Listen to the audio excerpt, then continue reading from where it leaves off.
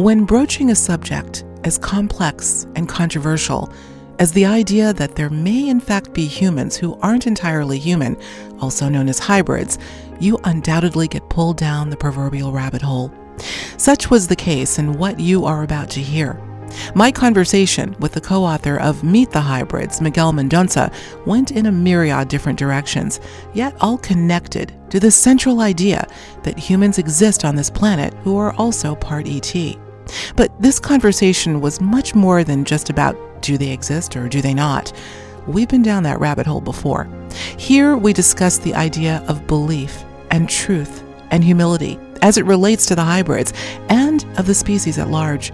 We also address the shadow side of the hybrid experience, like abduction, not just by the aliens, but by our own. A constant interplay of shadow and light, where the malevolent and benevolent seem to coexist in the hybrid experience.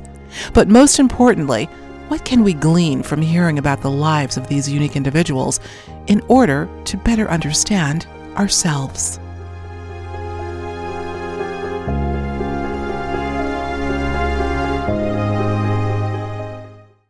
It's always a special treat when I get to have on not only a colleague, but a dear friend. And today is one of those days. Miguel Mendonça is the author of several widely respected books, all dealing with the experiential aspect of which we refer to as the ET and UFO phenomenon. Those books include Being with the Beings, We Are the Disclosure, 700 Years of Research on ET-Human Interaction, and one that I had the pleasure of narrating for the audiobook version, and that's Meet the Hybrids, The Lives and Missions of ET Ambassadors on Earth. The latter, Meet the Hybrids, will be our focus of discussion today, and I thought it would be apropos to make this the cornerstone of our chat, based in part on an article that was recently published in the UK newspaper The Metro, titled, "Aliens Are Already Breeding with Humans and the New, quote, hybrid will save the world." Now, clearly, the headline might call into question the credibility of such a phenomenon, just based on the inference, hybrids will save the world. But when you dig into the article, and I'll be sure to post a link so all of you can read it yourself, a respected academic, a professor at Oxford's Oriental Institute, is adamant about the reality of a variety of alien species breeding with humans, and then it goes into his theories as to why. But that aside for now, Miguel, you read this article, and I know you, having authored a most comprehensive volume on this idea of ET human hybrids, you're very familiar with all of this, and you have a most sophisticated and thought-provoking philosophy on who they are and what they represent, and we're going to dig into that shortly. But first, what were your initial thoughts on that article? To be honest, it just reminded me that I had already heard of this guy a few years back. I think he made similar headlines just for giving a lecture on the subject.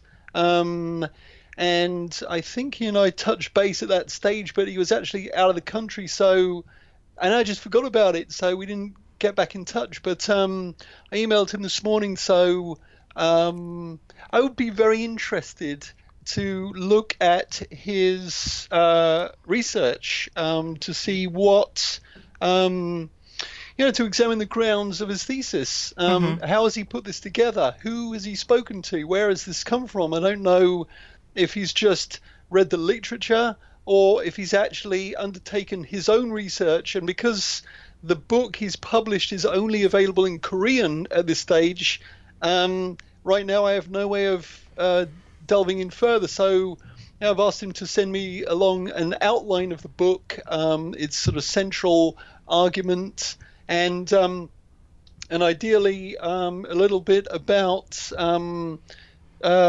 his research, his methodology, and I'd be interested to see, has he spoken to any hybrids, or has he just basically drawn this from the existing literature, of which there is, frankly, very little. That's a good point. And in fact, like I said, I'll put a link for the article. It's not a long read at all, but I know that I don't have it in front of me, but I recall that he's come up with this hypothesis that includes sort of three ideas as to why this may be going on, that there may be a variety of non-human intelligence breeding with humans, one of which has to do with climate change, interestingly. What did you think about that? Well, When I first got into this whole subject, one of the things that I said to all the hybrids is, have a word, would you? If you are genuinely connected to these guys, and if it is a two-way communication, then would you please, for the love of God, tell these people to up their game, because everything on this planet is crashing and burning.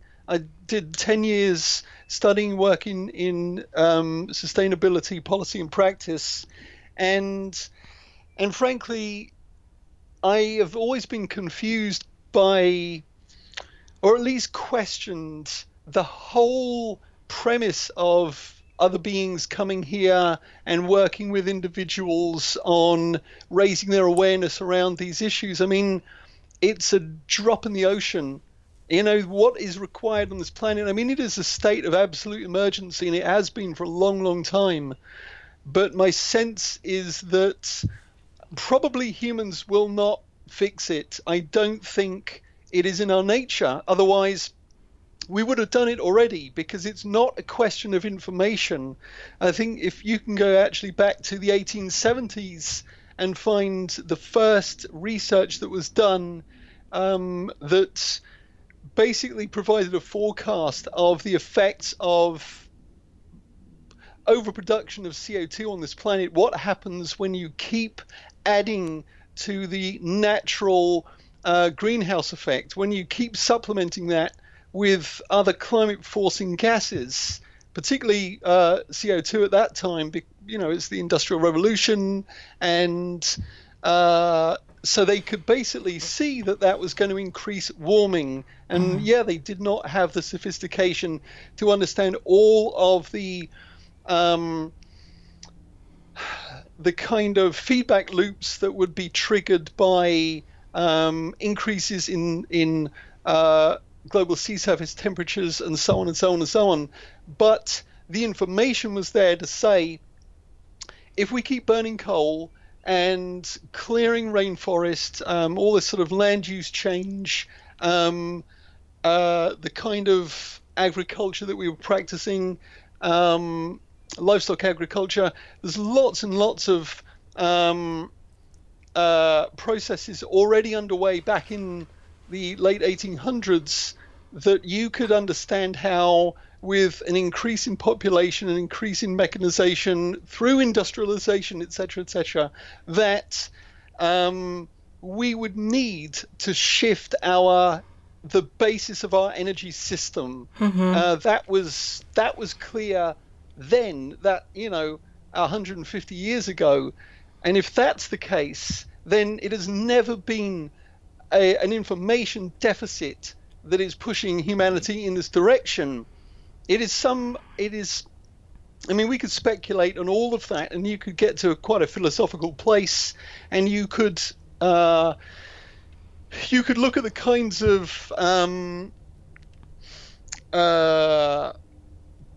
kind of cosmological and philosophical, metaphysical, spiritual ideas that crop up in this field, which is all about reality being an experience engine, essentially, or an evolution engine, and experience is the fuel.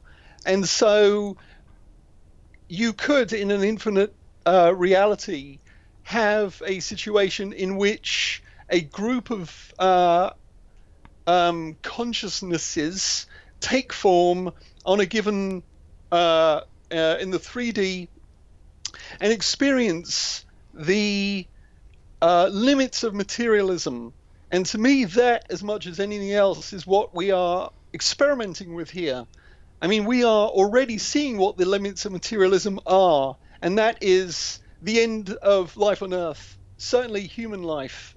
I mean, humans are very fragile beings. I mean, we are pretty good at surviving individually and in small groups, but as a species, it's not happening.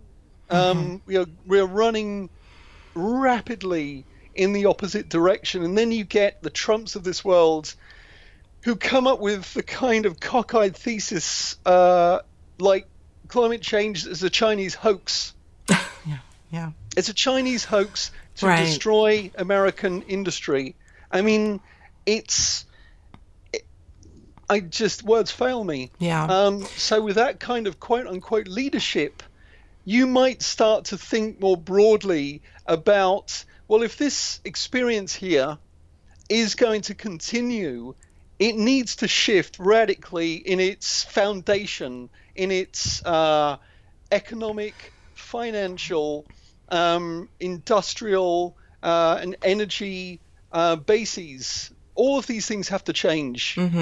There's no other way in which we can continue. And I if agree. humans are not going to produce this shift, then is it possible that some other type of consciousness can, in fact, find a way onto this planet in a more meaningful way? I mean, you get the sort of David Jacobs thesis, that the whole takeover thing. So for him, it's a dark thing and his idea of darkness is that humans are supplanted as the apex predator, the top of the food chain on this planet. That's my impression of his thesis.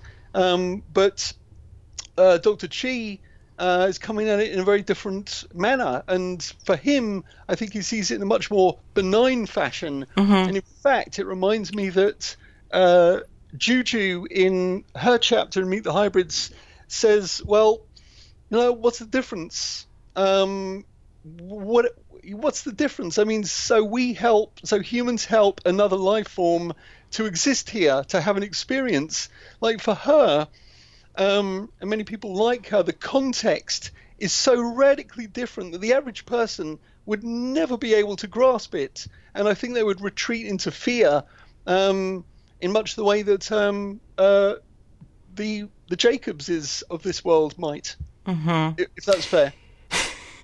That was an extraordinarily, not just long, but chock full of philosophical implications, this answer that you gave to my relatively short question. We just went down a rabbit hole that I'm sitting here going, do we want to continue down this whole rabbit hole or do we want to go somewhere else? It all relates in the end, but thank you for that. Okay, there's a lot for us to chew on there. Let's get into Meet the Hybrids. I want to play a clip for the audience, but before I do, let me set this up a little bit. Throughout this book, Miguel, I would dare say the reader or the listener gets a real bird's eye view of the scope of experience that these hybrids live. And as a result of the realization that they've learned that they are hybrids, many, if not most, had a complete change in direction in their life's purpose. Some have endured great pain and trauma as a result of their, let's say, unique position in life.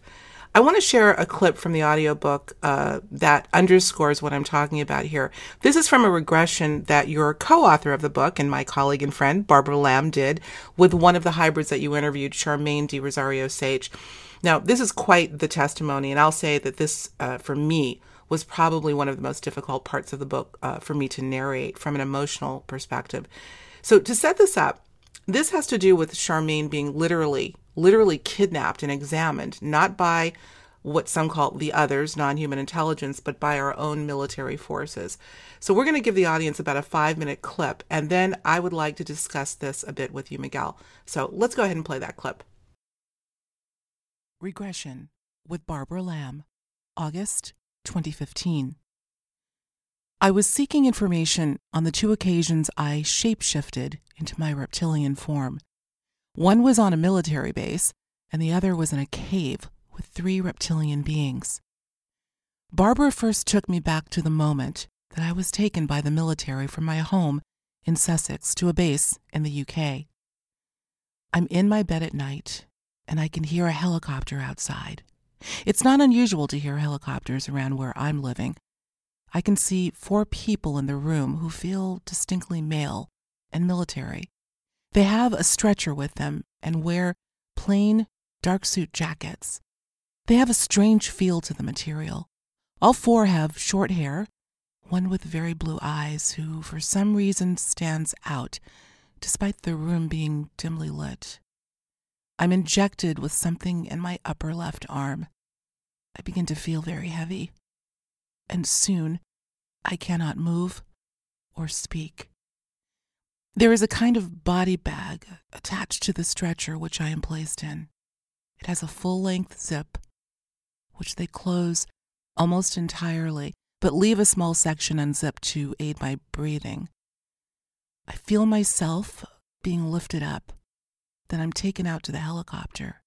2 of the men get into a black car nearby, and the other 2 get onto the helicopter with me. We fly for some time.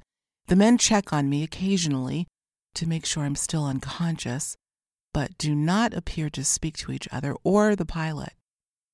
It's very cold.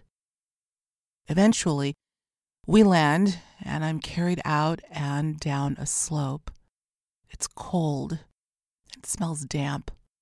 We go down a corridor in an underground facility, and I can see bright lights overhead. They turn left into a small, dimly lit room, then take me out of the bag and put me on a bed. There's a small table by the bed, and I can see stairs leading down.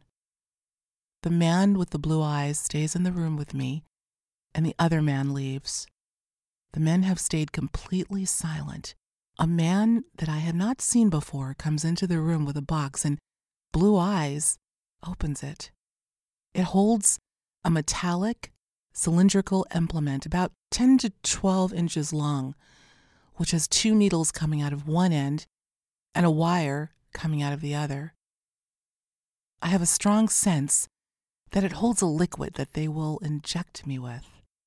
Blue Eyes brings a device to the bed and inserts the 2 needles into my upper left arm. I can feel liquid pumping in. The sensation is very cold, and it seems that the wire coming out the other end of the device is an electrical wire that trails out of the door. I have the sense that it is connected to something, but I cannot see what. As well as the cold feeling, my body also feels heavy, and I find it hard to breathe. The men begin to talk, and I hear a kind of electrical whirring noise. They are speaking about starting something, and I have the sense that the liquid that has been injected into my body is to facilitate an electrical impulse inside my body. An electrical current is now coming from the needles and running through my body, and the pulse intensity is increasing. The sensation becomes painful, and the cold is replaced by heat, which increases and continues to be felt throughout my body. The sensation is unlike any other I have felt. I can feel my muscles contracting without me actively doing this. My bones feel as if they are stretching. I want to move but cannot, nor can I speak. My skin feels very tight, as if it's stretching. I can feel my muscles growing, my whole anatomy changing. My fingers feel as if they're getting longer. I feel my tail begin to emerge and grow, and my skin changes to scales. Well, obviously, we only got the beginning of what was a distinctly disturbing recollection of essentially a MILAB or military abduction scenario. Journeyers, you'll obviously have to get the book to hear the rest of this story. It's really something. And needless to say, it was quite a jarring experience for Charmaine. How common, Miguel, do we think these sorts of abduction of hybrids are? What are we looking at here? Well, I can say that originally in Meet the Hybrids, there was a question in the original questionnaire which said, have you ever had any contact with the government or military? And we're talking really about these kinds of. We're talking about a run-in. We're not talking about having a chat with a cop on a street corner. And interestingly, we ended up taking it out because virtually everybody said yes, but they also said particularly those in the US, they said, we don't want to talk about it. We just don't. It's that law of attraction thing. We do not want to attract that stuff. And so we took it out. Okay, so Obviously. that was a question that you originally, because just so people know, the book is categorized or sort of structured so that both Miguel and Barbara, I believe, are asking questions to the hybrids. There's a series of questions that are pretty much posed to everyone, and that was one of them, you said, and initially, but it was taken Originally, yeah. out. Interesting. Yeah. Yeah. Basically, people said, we just don't want to go there. We don't want to have that conversation. And I don't know that it was everybody, but it felt like it was.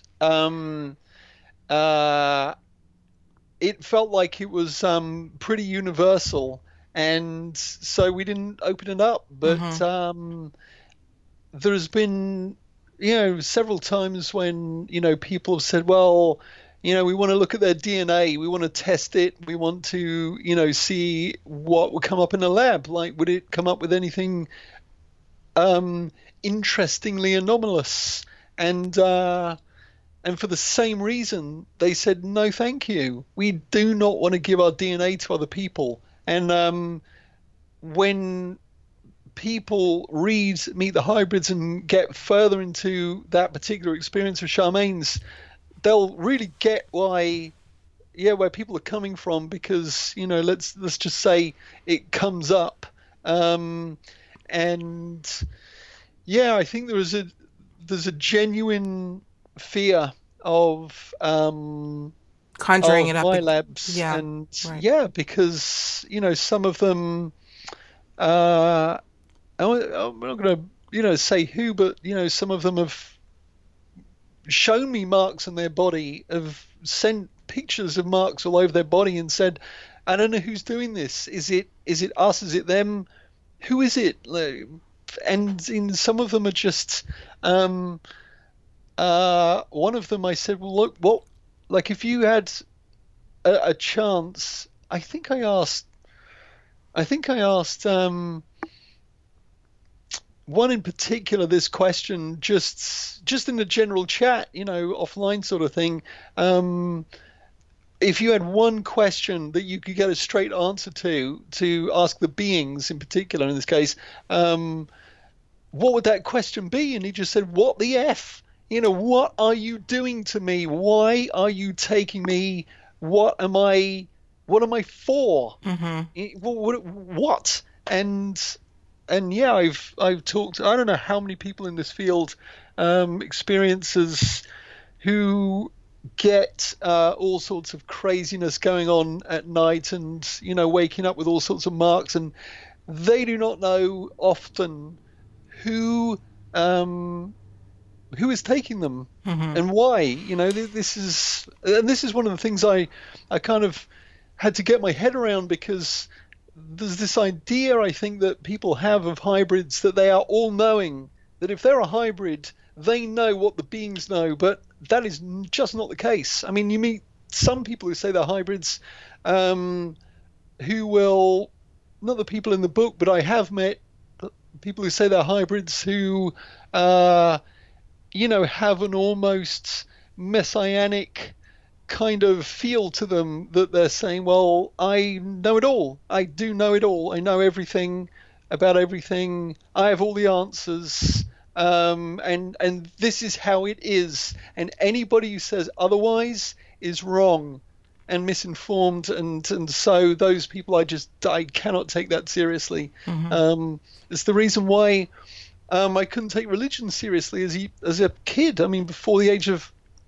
10, I was probably around 7 or 8, and I remember somebody explaining to me that there were not just a handful of religions, but in the way that churches fragment and faiths warp and morph and develop, there are probably millions of faiths around the world, and I thought, well, if each one only has say there's a million different schools of thought on how it is, that means they've got a 1 in a million chance. And if you are part of something and you're saying this is absolutely how it is. Like I was talking with a friend recently who's a fundamentalist, evangelist, and he was saying, I said, well, what is the basis of your faith? And he said that the Bible is the true word of God.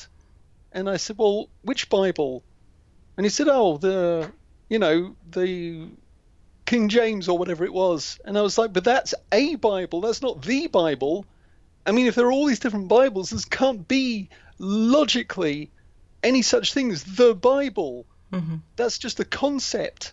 So, in other words, you've only got, you have a fairly narrow chance of having it right. And but I think when you look at the title of Meet the Hybrids, it's right there, the lives and missions. Mm-hmm. Of ET ambassadors on Earth. Everybody has a mission. Everybody is their own unique universe with its own unique rules and understandings, and nobody can tell anybody that they're wrong. It's that all true. Right. It's a truth thing. Right. Everybody gets to come here and do their thing, right. because it's always, everything is about relationships. Everything is about relativity, in a sense. Right. So I want to ask you a question, Miguel. So would you say then, because I know there's been hot debate, it seems lately, about this whole idea of truth. We actually term this alternative group in some circles as the truth movement, that we're talking about truth. Some people say there's only one truth, a fundamental truth. Others feel that truth is subjective. What are your thoughts? Hi, this is Alexis Brooks. If you like what you're hearing during this episode of Higher Journeys, you'll definitely want to tune in to my Conscious Commentary this Friday, where I will be weighing in on some of the ideas we discussed on today's show. We'll dive a bit deeper into what was shared by our guest as we continue to unravel the mystery and the magic that surrounds us all. So take the higher journey with me. Tune in this Friday for Conscious Commentary, and please don't forget to subscribe to our channel. And when you do, hit that notification bell so you'll be alerted as soon as our show airs. And now, back to our program. Are there multiple truths in your estimation, from your perspective? This runs through my head every week. I wouldn't say every day, but there's often something that will cause me to reflect on this again, because it's one of the most interesting questions that exists as far as I'm concerned.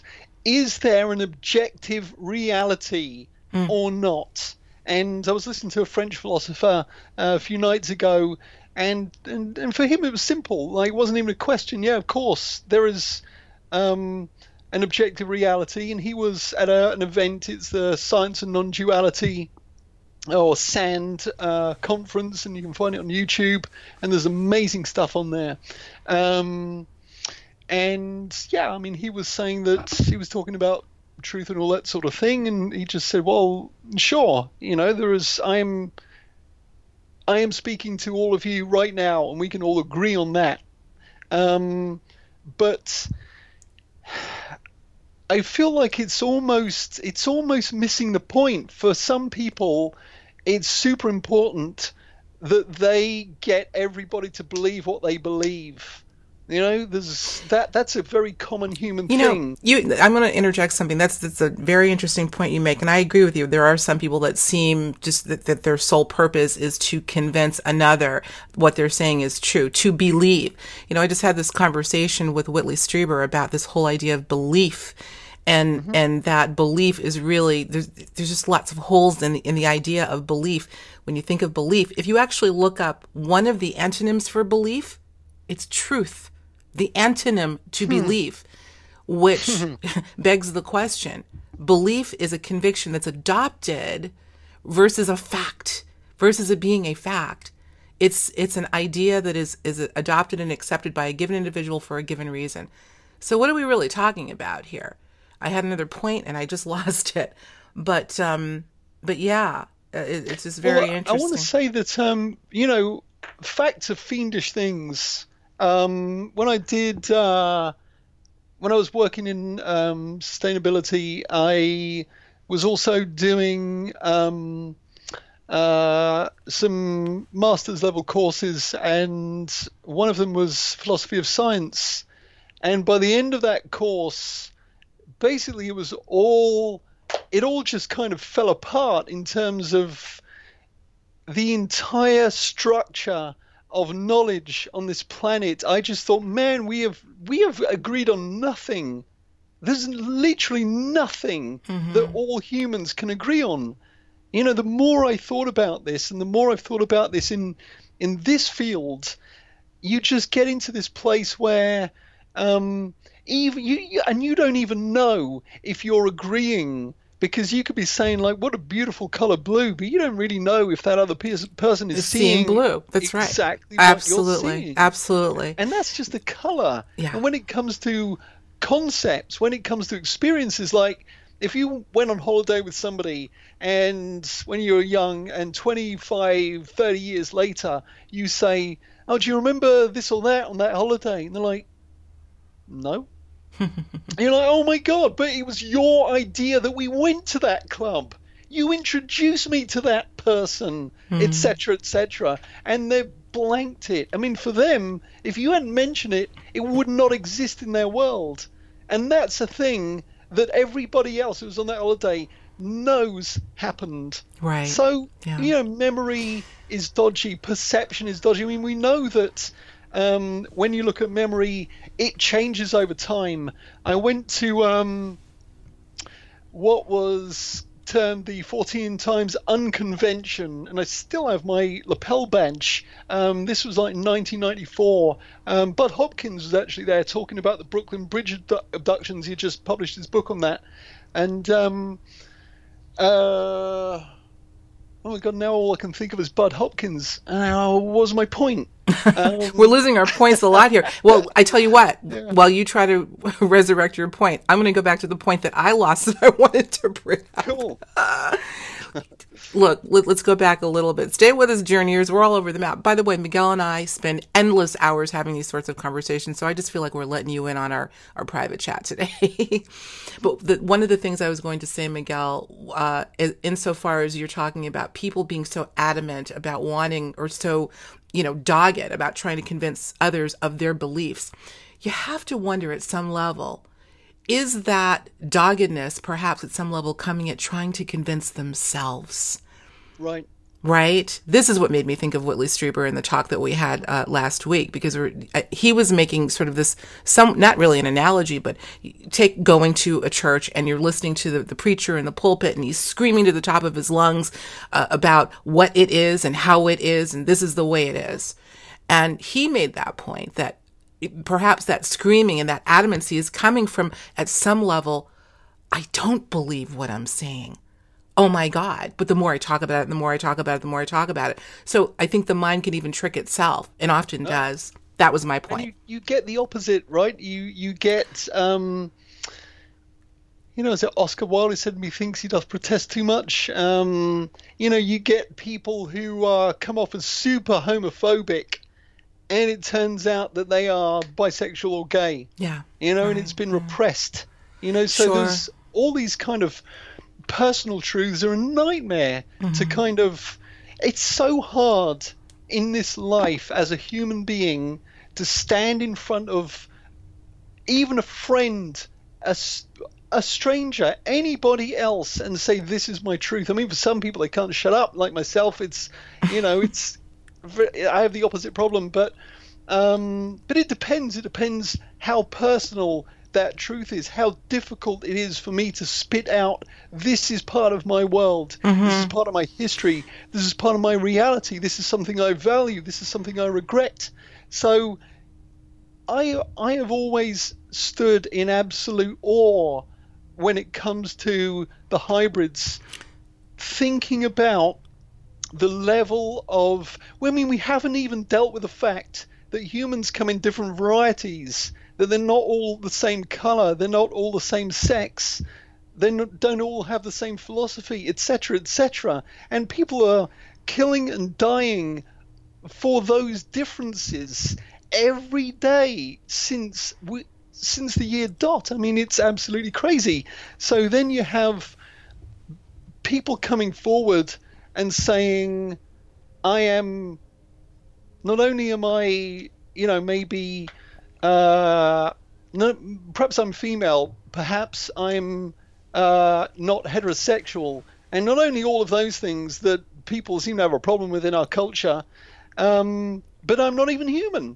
Not entirely. Part of me, yes, but there's plenty of me that isn't. And by the way, that means that I look at things thus, and they will, as in the book, in their talks and documentaries and so forth, they will share their story.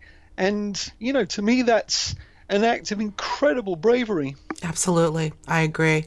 I'm so glad you brought this back to the hybrids, because we're going, there's so many, again, everything is connected that we're talking about, but that was a perfect segue to bring it back to these very unique individuals in this incredible book that I so feel, Miguel, reads like a compendium for life, not just for the hybrids, but for all of us. And yet you say, and I'm going to quote you say, this book will offer, speaking of differences, this book will offer every reader a different experience.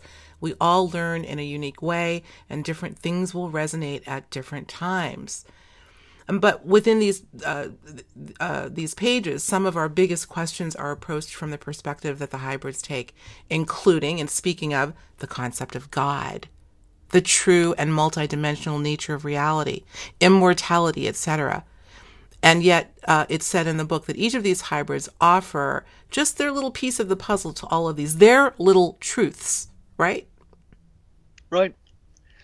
Yeah, I mean, what's interesting about these guys, I mean, in the 90s, I knew plenty of New Age people, and, it was that kind of rave generation, and, it was absolute mayhem for a few years, and there was a lot of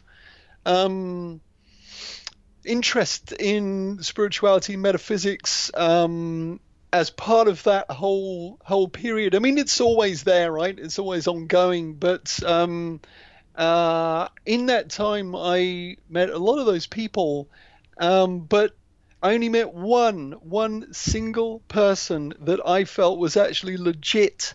My good friend Mike, who showed me by their actions what living a spiritual life looked like.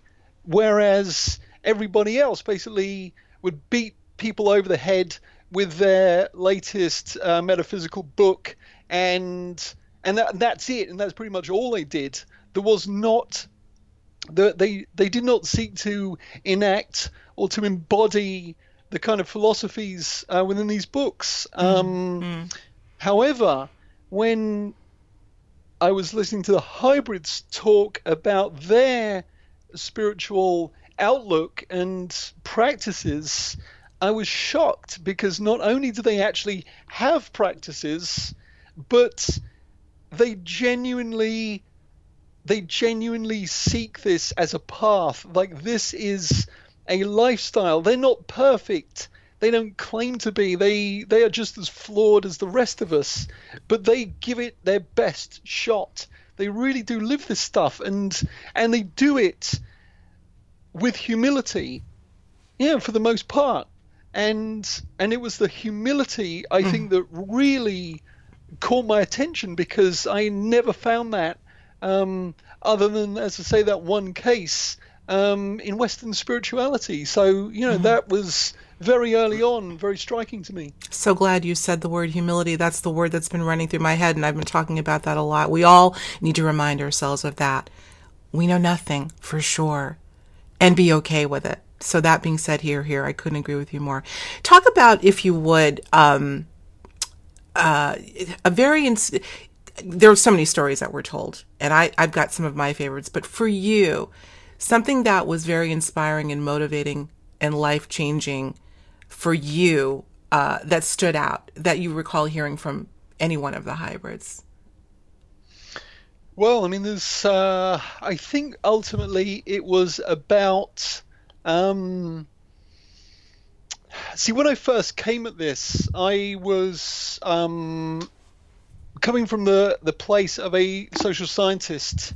To me, this was a piece of social science research, but I just felt compelled to do it because I wanted answers. I had my own metaphysical experiences in my life and an interest in UFOs from when my dad gave me a book on the subject when I was 5.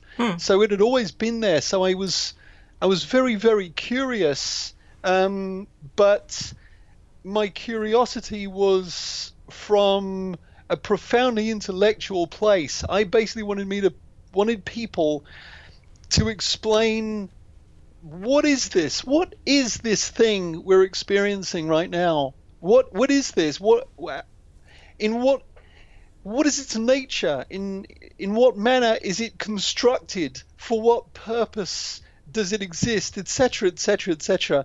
And I was one of those kids who just asked why non-stop until people scream at them. Like people would say, well, da da da, and I say, well, why? And they'll say, well, because blah blah blah. And I say, well, but why is that like that? And they'll say, well, because I knew this would just go on in a loop until they would lose it.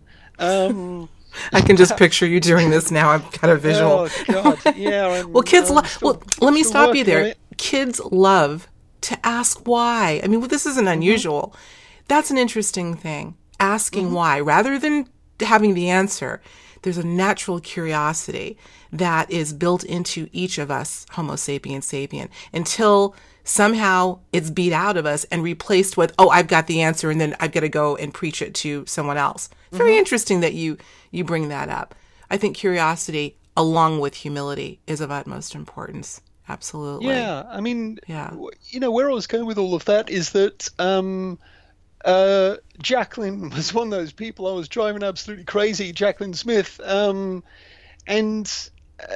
eventually she said, and I am paraphrasing, but I remember this conversation where she was basically saying that you kind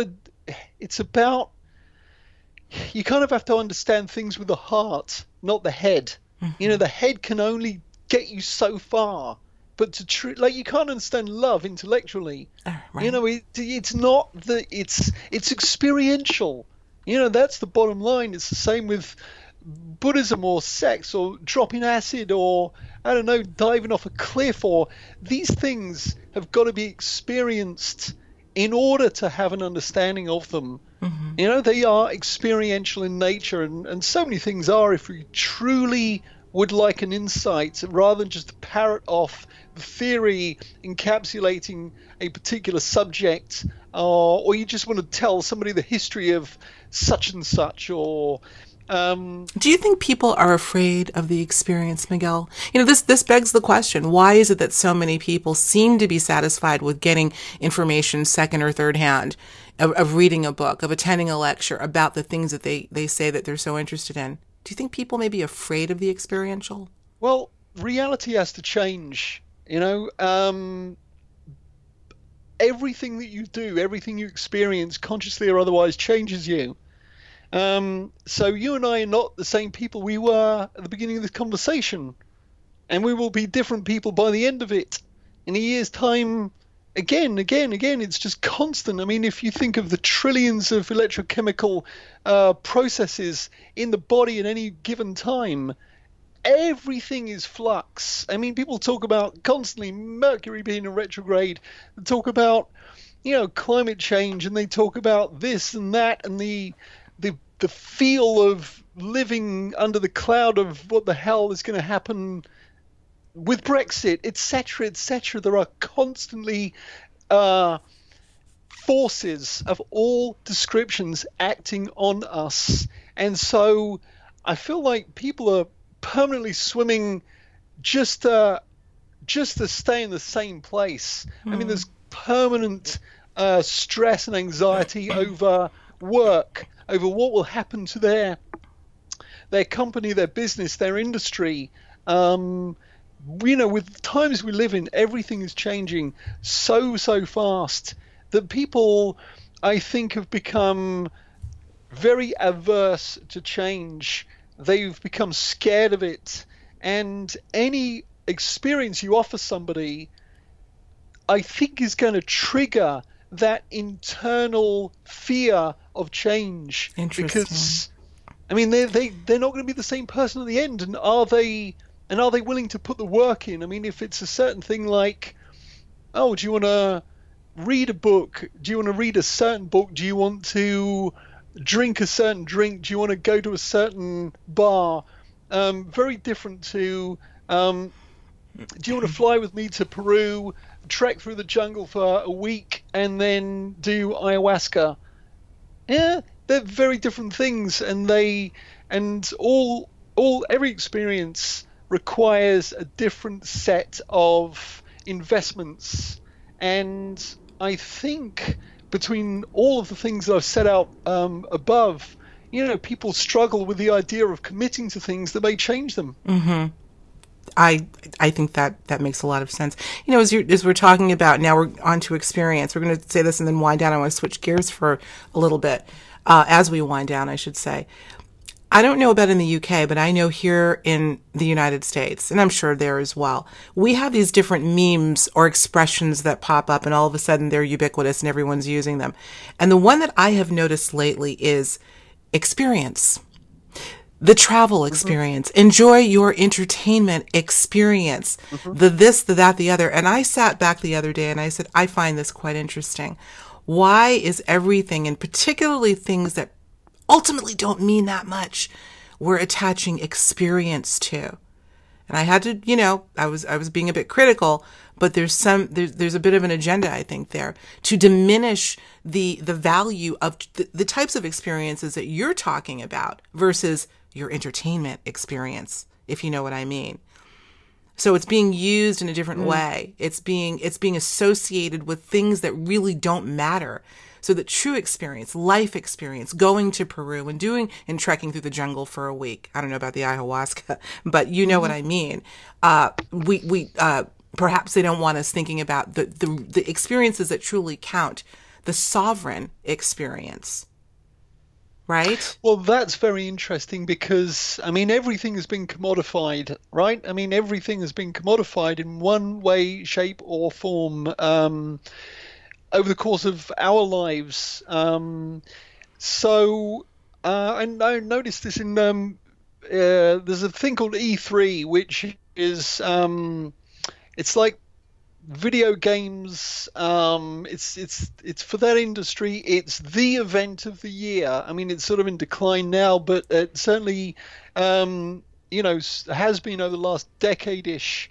And they would constantly, like, before each console manufacturer like Microsoft with the Xbox and PlayStation, Sony with the PlayStation, they would, like, people observing this would actually say, okay, we're going to play like E3 bingo, and you got to count how many times people use the word experience, and people would make videos at the end, just basically joining together every time people had said the word experience in a given press conference demonstration. Interesting. And it's this thing that people are trying to kind of ram home, and I would be fascinated to be sat in those brainstorming sessions when people are advising the presenters to use the word experience and listen to their explanation of why you need to keep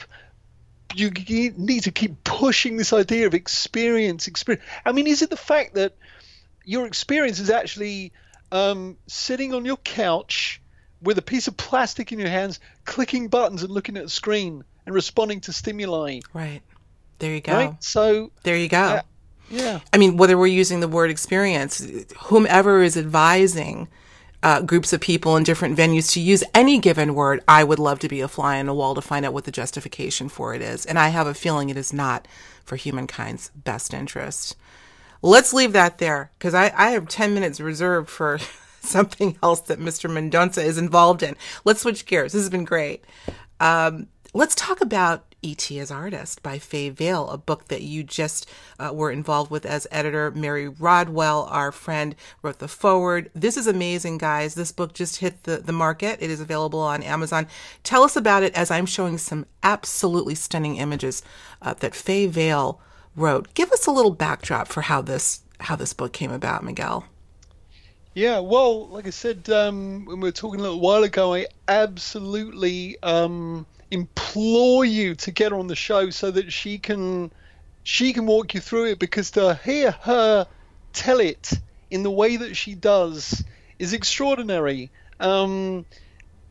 She is a 74-year-old English woman from Leicester in the English Midlands, and I really don't want to say too much about the origin story for all of this stuff, because I really feel like it should be saved, and she can do it way more justice. But let's put it this way, like a lot of people, she was living a very ordinary, average life, just a regular Joe or Jane. And then some stuff happened, and then some other stuff, and some other stuff, and then all of a kind of UFO ET nature. And then she basically, for the first time in her life, was compelled to draw, to find a pencil, find a piece of paper, and start drawing. Mm-hmm. How old was she? How old was she when this whole thing happened? Do you know? Okay, so she started doing the drawing 12 years ago. She's 74 years old. This is not early in life. Wow. Okay. Right. So this kind of, I don't know how much of this kind of connects to your thesis about unconscious contact. I mean, it was very conscious, but whether there was other unconscious contact at other times, I think it's likely. I think most experiences probably have had more unconscious contact than conscious, but that's just an impression that I get. But yeah, she started and could not stop, and then she first of all had to start drawing with her left hand, which is not a regular hand. Really? Yeah. Huh. I mean, how weird is that? I mean, she just started scribbling, but she'll explain to you why that was done. And that itself is absolutely fascinating. And the illustrations developed. They started off as literally, she said, I was scribbling like a 2-year-old. And then basically it moved on and on and on and on. And then it started to take form. And I think at some point she was able to switch hands and start using her right hand. And I've watched her draw. I was at her place a couple of weeks ago, dropping off her all the originals of the artwork that we'd scanned and used for the book. And basically, she goes into a kind of semi-trance. She slips into a very relaxed, somewhat distant state, and her hand just does its own thing. But she can talk to you as an observer. She's watching what her hand is doing and watching what is being produced, but she doesn't know what it is until, for some of the drawings, she doesn't even know what it is until she turns it upside down at the end. And there's a whole landscape with all these beings and people. And I cannot do justice to how extraordinary her story is and how exquisite the art itself is. But I would implore everybody, if they feel anything at all when they look at the images that they're seeing as we're talking now, find the book E.T. as Artist, E.T. as Artist by Faye Vale. Yeah, we'll make sure to have a link for sure. I've seen some of the images, and you're seeing some of those images now. And like you say, I'm sure the story that she will tell in obviously intricate detail will really stand us on our ear collectively. So many amazing things happening, Miguel. So many amazing things. Listen, we're just about out of time. It's always a pleasure to have you on. Always amazing to hear your philosophy and your tangents that are that you leave us with. But I say that laughingly, but I'm going to go back and listen to the beginning on what you had to say about what started out as climate change and ended in truth. Mm-hmm. So thank you. I do appreciate it. So again, we are out of time. But listen, gang, before we say goodbye for today, I have a little reminder to everyone who's listening on YouTube, that is. Listen, I'm just going to come out and say it. We would be so grateful if you would take the time, if you enjoyed what you heard, and please subscribe to Higher Journeys. Please also feel free to comment and like if you feel so inclined.